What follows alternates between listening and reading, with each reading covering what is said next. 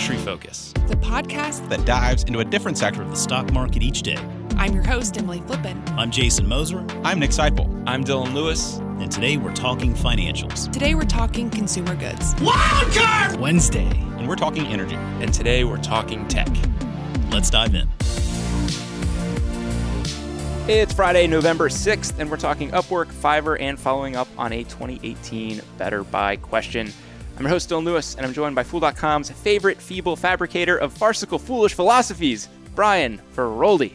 Brian, how you doing? I'm doing fantastic, Dylan. Good to see you. Good to see that you're rocking a beard for a Big Lebowski party that you had. I love it. You know, the beauty of facial hair is it grows back, and you can do pretty much anything you want with it. One of the pieces of advice my mom gave me early on was do whatever you want with your hair. When you're young, dye it, cut it, do weird stuff. It'll grow back, and it'll grow back the color it's supposed to be. And, you know, that's the joy of it. Same thing with your face. You can do whatever you want with it. If you could teach the top of my head that trick, Dylan, that would be amazing. Well, you know, Brian, you can always slap a wig on. That's fine, too. You know, so I think creative control exists no matter whether it's natural or fake. That's right. I will live vicariously through the hair on your head, Dylan. Hot start to today's show. I don't have a transition from that to what we're going to be talking about, so I'm just going to roll ahead. It's totally fine. We are going to be checking in on some results from Upwork, talking about Fiverr, and just kind of generally talking about the freelance, elance, gig work, whatever you want to call this industry. There are a lot of names out there, Brian. This is a really interesting and exciting market. I mean, we've been talking about the gig economy on Industry Focus for, a couple of years now at least, and we have done deep dive episodes on both Upwork and Fiverr. I don't think we've done one that really compares the two, especially now where we've seen both of these companies have been public for a few years, and we've seen some pretty different results from them. Yeah, and it's probably an oversight on our part that we didn't put these two together, and instead we're kind of looking at them in isolation, because we have gotten to the point now where the two of them have existed long enough. We can really start to look on an apples-to-apples basis on these businesses. And this episode, just as a spoiler, there's going to be some mea culpas in here. There are going to be some things that we've talked about in the past that simply didn't happen, and a lot of that's going to be on my part. And really, I think what's fascinating about this market is we had a certain view of kind of how it was going to play out going back over the last couple of years, and it has proven not to necessarily work out that way. So we're going to unpack basically what we saw originally and kind of how that has changed over time. But really, I mean, the reason for this, Brian, is both companies reported earnings. We have a lot of excitement because Upwork is up. But year to date, Fiverr has been a spectacular stock to own. So I could see how both of these companies are kind of on people's watch lists right now. Yeah, and this is one where I think I got the moat wrong when we talked about Upwork on the show. When we initially talked about them when their S1 came out, one thing that I said was this seems to me to be a natural network effect economy where employers want to hire from the places with the most freelancers, and freelancers want to be at the place with the most people that are hiring. That seemed to me to be an unassailable moat, and Upwork acquired its way to be the top dog in this space. Upwork came together as a result of a merger between two companies called Elance and Odesk. And it is, by revenue, the larger companies of these two. But one thing that always kind of irked me a little bit when Upwork was public, I was like, they're top dog, they're first mover, this is a massive market opportunity. Why aren't they growing faster? Turns out the answer is Fiverr. Yeah, and I think we underestimated Fiverr a little bit. These are very similar businesses in terms of what you can get there. For the folks that are unfamiliar, you can go here and get talent that is skilled in pretty much anything. You know, if it's web development, if it's creative work, if you need someone who is a specialist in marketing, illustration, social media, SEO, it's basically a talent and kind of gig marketplace. And what we've seen generally, Brian, is marketplaces are a great place to invest because they connect people. They have those network effects that you talked about before, and they tend to be pretty high margin businesses. So immediately we're interested in these companies because they have the hallmarks of a lot of things that we've seen be successful so far. Yeah, the financials of both these companies are really, really attractive, and so is the market opportunity here. Fiverr recently put out some slides that basically said in the U.S. alone, they view their TAM at $115 billion, and that number is growing. When you add in the rest of the world, it's pretty darn clear that both Fiverr and Upwork just have a massive opportunity. What's also pretty exciting is that they believe, or Fiverr believes, I guess I should say, that the majority of freelance hiring still happens offline. I mean, they think it's less than 5% of freelancers are hired through online channels like Fiverr and Upwork. The traditional way of hiring freelancers is word of mouth. And even today, that is still the dominant way that freelancers are hired. If Fiverr and Upwork can take market share in that market, there's plenty of room for both of these companies to grow. If we rewind a little bit and kind of look at how we were originally looking at this marketplace, Brian, you said, you kind of misviewed the network effects at play. And I'm guilty of that too. I thought, Upwork being the bigger player put them in a spot where it was going to be pretty easy for them to stave off competition. I think something that was kind of interesting too was Upwork had this more polished offering, seemingly. It seemed like a better solution for enterprise. We use it that way at The Fool to manage a lot of our contractors and our relationships. And Fiverr kind of had this dollar store vibe to it. It was a little bit more amateurish. It didn't seem like you had freelancers that were as vetted. The roots of this company are in people paying a couple bucks for odds and ends jobs. And they have basically taken what was kind of an internet oddity and made it into something that is a bona fide business. If you look at the site now, if you look at the branding now, it's a very different company than it was, I think, even when we first looked at. It really is. They have done a fantastic job of going from essentially a dollar store into a Target, so shall we say. They have done a great job of swimming upstream and attracting more and more employers to hire using their platform. And they have some big name companies behind them. Unilever is a customer, Facebook is a customer, and there are thousands upon thousands more. So hats off to Fiverr. They have really done a good job of making their brand strong in the space. Yeah. So our check-in was basically looking at this originally. We thought Upwork was going to be a runaway winner in the space. I was pretty doubtful of Fiverr's ability to really meaningfully grow and grab a significant part of that market, given what seemed like strong network effects. That has not happened, Brian. We have been categorically wrong about that. But on the other hand, we're still right about Upwork being the bigger player here. If you look just at revenue, over the last year, Upwork has generated $338 million in revenue. That is more than twice the $163 million that Fiverr has generated over the same period. The trouble is, Fiverr is growing way faster than Upwork is. Fiverr over the last year has put up basically triple-digit revenue growth, although in the most recent quarter that dropped to only 88%. Upwork, by comparison, has been growing at a much slower pace in the teens, and more recently they upticked recently to 24%. But if you look over any longer stretch of time, it's very clear that Fiverr's growth has outpaced Upwork and outpaced the market. And these were two businesses that were in a spot that they had pretty good tailwinds pushing them forward. I think, even going back to, 2019, 2018, it was easy to read the writing on the wall and say that gig work, a less centralized work economy, is kind of where we were moving. And people are more comfortable with some form of remote work. People are more comfortable with hiring out for really specific tasks than they probably were a couple years ago. It's easier for them to do that thanks to these platforms. So there was already a lot pushing these companies forward. And then stay-at-home happened. And I think you combine stay-at-home with a lot of people possibly losing jobs or looking to make extra money. The results for Fiverr in particular took off like crazy.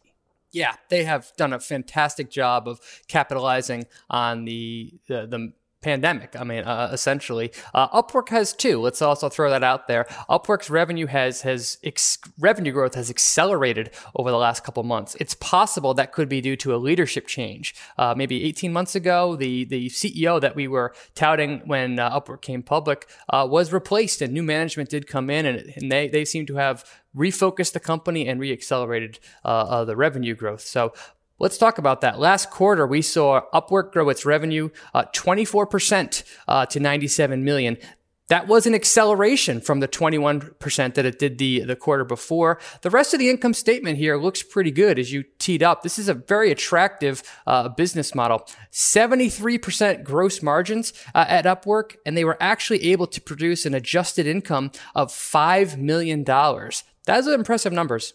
Yeah, and that 24% for what is kind of a nascent market might be a little underwhelming, particularly when we get to the Fiverr part of the financials discussion. The reason that we see such a positive reaction and the fact that the stock's up, I think, 40% or so after reporting earnings is there were periods over the last 4 quarters or so where that year-over-year growth had dipped to 17, 19, 18%.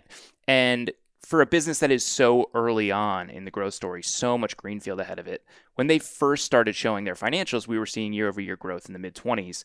For any deceleration there, and it's kind of why the stock has languished for a while, people are going to start to get concerned. It's particularly concerning because when you look over at their main competitor, Fiverr, the growth rates are outrageous. Way higher. I mean, and they have been for a long time, but last quarter was definitely a continuation of what we've seen out of Fiverr. Revenue growth was 88% to 42 million. During the quarter, they grew their active buyer base by 37%. In the quarter alone, they added on 310,000 new active buyers, bringing their total to 3.1 million. They're expanding internationally. They're adding on new projects. But the thing that really has me excited about Fiverr is the gross margin here is 84%.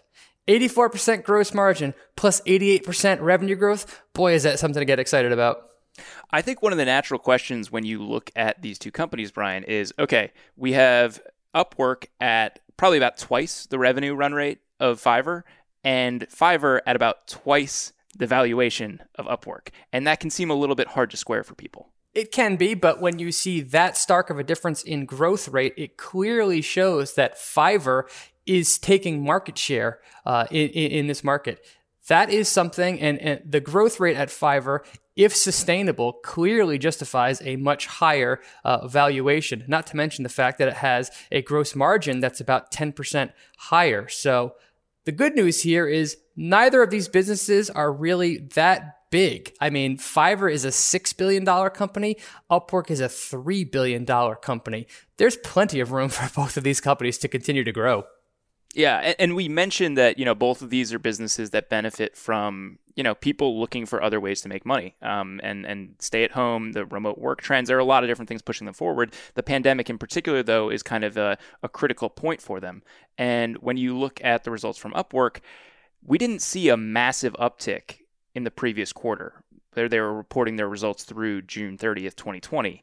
On the other hand, with Fiverr, they went from posting year-over-year growth in the 40s prior to the pandemic to up into the 80s. Their June 30 end quarter was 82%. We're seeing 88%. So not only did they basically double their growth rate, but then they accelerated growth on top of that. I think that's why a lot of people look at them as the leader in the space, even though they're the smaller company. And they're projecting 77% growth in the upcoming quarter and a similar growth rate for the entire year. Again, Wall Street is excited by the fact that, one, this market is huge, and two, Fiverr is taking share away from the market leader. I wouldn't have guessed that was possible 2 years ago, but Fiverr has clearly said otherwise. So I completely understand why the valuation differences between these two companies are so stark. Yeah, and I think one other thing that's kind of interesting with the financials is despite being a smaller business with less operating leverage, Fiverr has better margins. And that's another thing that seems a little anomalous given the size and scale of these businesses. Yeah, and while Upwork was profitable last quarter, at least on an adjusted basis, Fiverr was not, but it was not profitable by just the slimmest of margins. This company's GAAP net loss was just $500,000. Again, that was on $42 million in revenue. And on a free cash flow basis, Fiverr actually cranked out $5.6 million in free cash flow in the quarter. It's easy to do that when you have such ridiculous margins already and your business can scale so beautifully. I think it's natural, or we talked through kind of where they are and why people are excited about them. For people to say, okay, well, we have these two businesses side by side. They operate in the same space. It seems like Upwork has finally kind of turned the ship around a little bit and is starting to show some of the growth that people are expecting. Is there one in particular that you're more interested in. And, we mentioned before, Brian, the valuation story is a little bit different for Fiverr. There's a little bit more growth baked into where that company is right now. But when you look at these two companies, do you say to yourself, okay, this is one investable business and one watch list business, or two investable companies and just kind of like a basket style approach to, someone's going to win e-Lansing and I'm kind of comfortable putting money on both of them? The good news is even at these levels, I legitimately think there's room for both of these companies to 10x from here, and they still wouldn't be all that massive. I mean, again, combined, these companies' market caps are just about $10 billion. Given the trends that we know are happening towards freelance work and just how much room there is for both of these companies to grow, I could easily see taking a basket approach here. However, if I was choosing, I would definitely go with Fiverr, and my money is where my mouth is on that one. I actually purchased shares of this stock last week, but the valuation, and that's even with the very high valuation difference. I think Fiverr is trading at about 30 times sales, Upwork trading at about 9.5 times sales. The big difference there is the growth rate and the execution between the two. But yeah, if you want to buy both of these stocks to play it, I fully endorse that. Yeah, I own Upwork, and we're going to talk a little bit about some of the background with me owning Upwork in a second. These are two really good businesses. I don't own Fiverr. I don't think nearly as many things need to go right for Fiverr to continue growing and continue putting up good results. I don't think that they're going to be putting up the outrageous results that they have year to date for the rest of the time that they're a publicly traded company. I think it'd be very hard. But a basket approach here makes a ton of sense if you're a believer in the gig economy and kind of the decentralized workforce. I also think, Brian, that these are probably the two most interesting investable ideas in the gig economy space. For as interesting as the gig economy is, we've kind of poo-pooed Uber and Lyft on this show and talked about how they're just hard businesses. I think what these offer is a lot of the true benefits that the gig economy purports to offer the workers, but also sustainable businesses that aren't squeezing those workers. Yeah, and just from a margin profile, these two companies are just on a different planet than companies like Uber and Lyft. And, the jury is still out on Lyft and Uber. The big question that I have about both those companies is, I think autonomous electric taxi networks are going to be here. I think that Tesla is going to get there first, but I could be wrong about that. But if so, even if that technology takes 5 or 10 years to get here, how does Uber and Lyft survive that? I don't know the answer to that, and I would not bet on either of those businesses based on that fact alone. Compare that to Upwork and Fiverr. I don't think there's anything out there that's going to disrupt them. In fact, I think both of them are the disruptors. So I would much rather have my capital in Upwork and Fiverr than Uber or Lyft.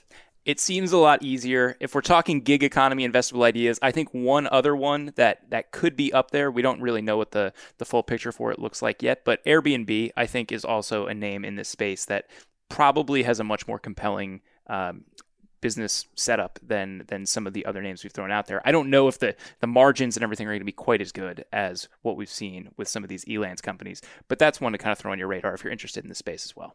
Yeah, I can't wait till they come public, and we'll definitely do a deep dive on that S1 once it drops on the. I think we're going to claim that as a tech company, right? Oh yeah, come on, it's a platform play, Brian. Get your hands off it, Emily Flippin. We're claiming it on Technology Show. This is not consumer goods. No, I think that that is a company that could definitely be added to the gig economy, and I really look forward to diving in there. Trouble with that one is they're going to be coming public at likely a tens of billions of dollar valuation, so how much growth there is left for public investors will remain to be seen. So even when they do, I would probably still bet on Fiverr and Upwork over Airbnb, but hey, still want to look at the numbers. So Brian, as we close out the show, every time I think about my Upwork position, I mentioned I was a shareholder before, I think back to a show that you and I did in, I believe it was November of 2018. We were talking about Upwork and we were talking about DocuSign. And we talked about those two businesses. And as we wrapped up, we each weighed in on which one we liked more. You went DocuSign. You said that you liked the corporate culture, you thought it had better growth rates, and you felt like it was better positioned in its industry. And I did not.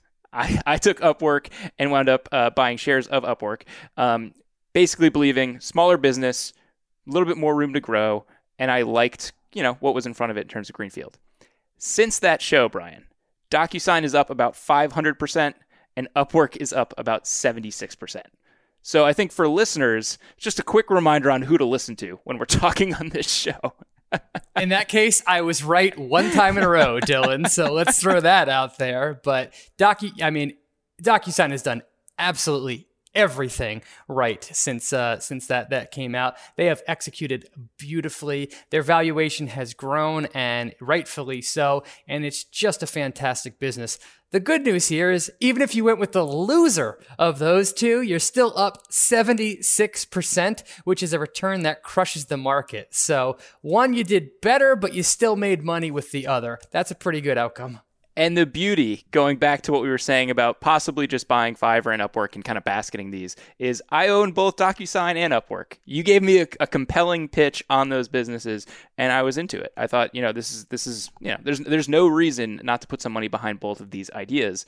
And the reason I wanted to call in this example, since it was related to Upwork, Brian, is I think it can also be helpful to kind of walk through. We get this question all the time from listeners and viewers is, how do you make decisions on when to add stocks you own? You have them in your portfolio. We talk all the time about getting that initial bite size and then adding to the position as it proves that it deserves to have more of your portfolio and more of your allocation of your overall money. Just to quickly walk listeners through how I handle this. I own way more DocuSign than I do Upwork at this point. Some of that is share price appreciation, but I bought both of them in December of 2018, had a small position, kind of that initial third that I like to get on a stock. And then I basically said, prove to me that you deserve more. And over the ensuing 6 months, DocuSign did. Growth story continued, and I think shares were up about 40% when I added to it. Upwork didn't, and they, for a long time, hadn't. We've seen some really strong results recently from them. I think that this is kind of the psyche that people should have when it comes to these decisions of should I add more, when do I add more, all of that. One of the most challenging things for you to do as an investor is to buy something at one price and then buy that exact same thing at a higher price later. It is really difficult to say, I could have bought DocuSign at 50. Now I have to pay 200 for that same stock. But in many cases, what you want to do is add after the stock has gone up a lot. After. Boy, is that really challenging to do. And it goes against just every fiber of my being to learn to do that. But I completely agree with you there. One of the things that I always try and do whenever I make a purchase is take note of the company's valuation at the time. What's its price to sales ratio? What's its price to earnings ratio? What's its forward price to earnings ratio? What's its dividend yield? Whatever metrics are available to me at the time. And then with my next purchase, I try and buy at a better valuation than my first one, even if the share price is higher. You want to focus on the valuation, not the share price. Now, in some cases, you have to pay a higher valuation, but that's okay if the story changed for the better. So if the DocuSign's growth rate was 30% on my first purchase, and then it skyrocketed to 50%, that justifies a higher valuation. But it's really challenging to add to winners. What I like, though, Brian, is in your investing philosophy and your framework that you use, that's a box that has to be checked. Has this company shown share price appreciation in the past? Has this been a winning stock? And it's painful to make those additions, but I walk through DocuSign, initial purchase, wound up buying again about 40% up 6 months later.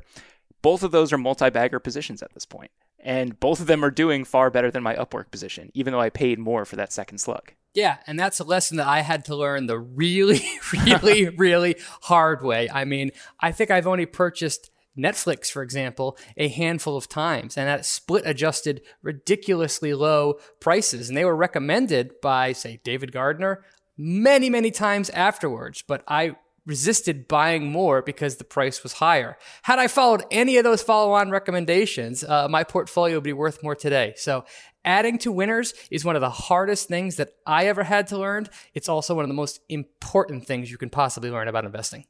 And to bring it to full circle, where we were originally talking about Fiverr and Upwork, I'm sure there are some people that, at some point in 2020 bought Fiverr and maybe had a very small position in Fiverr and are looking at some incredible gains on that stock because it has just been one of the best performers on the market year to date.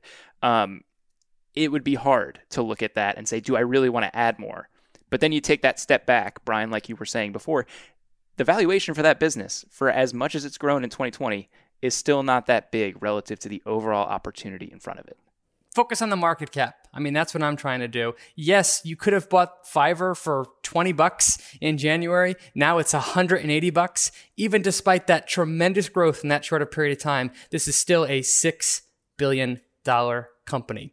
I could see it being a $60 billion company from today. So in my opinion, even from today, there's 10x return potential over the next 10 years. But wow, is it challenging to buy something for $180 that could have been bought for $20 just 9 months ago. Well, Brian, I know if it does hit on that 10x potential you're talking about, there are going to be a lot of very happy fools listening and watching the price go up. So we can only cross our fingers and hope. We can only cross our fingers and hope, Dylan. That's right. Brian, thanks so much for joining me on today's episode. Anytime, Dylan. Have a great weekend. You too. Listeners, that's going to do it for this episode of Industry Focus. If you have any questions or you want to reach out and say, hey, shoot us an email at industryfocus@fool.com, or you can tweet us at MFIndustryFocus. Brian is at Brian Frolde. I am at Wiley Lewis. If you're looking for more of our stuff, subscribe on iTunes, Stitcher, Spotify, wherever you get your podcasts. We are there. As always, people on the program may own companies discussed on the show, and the Motley Fool may have formal recommendations for or against stocks mentioned. So don't buy or sell anything based solely on what you hear. Thanks to Tim Sparks for all his work behind the glass today, and thank you for listening. Until next time, Fool on.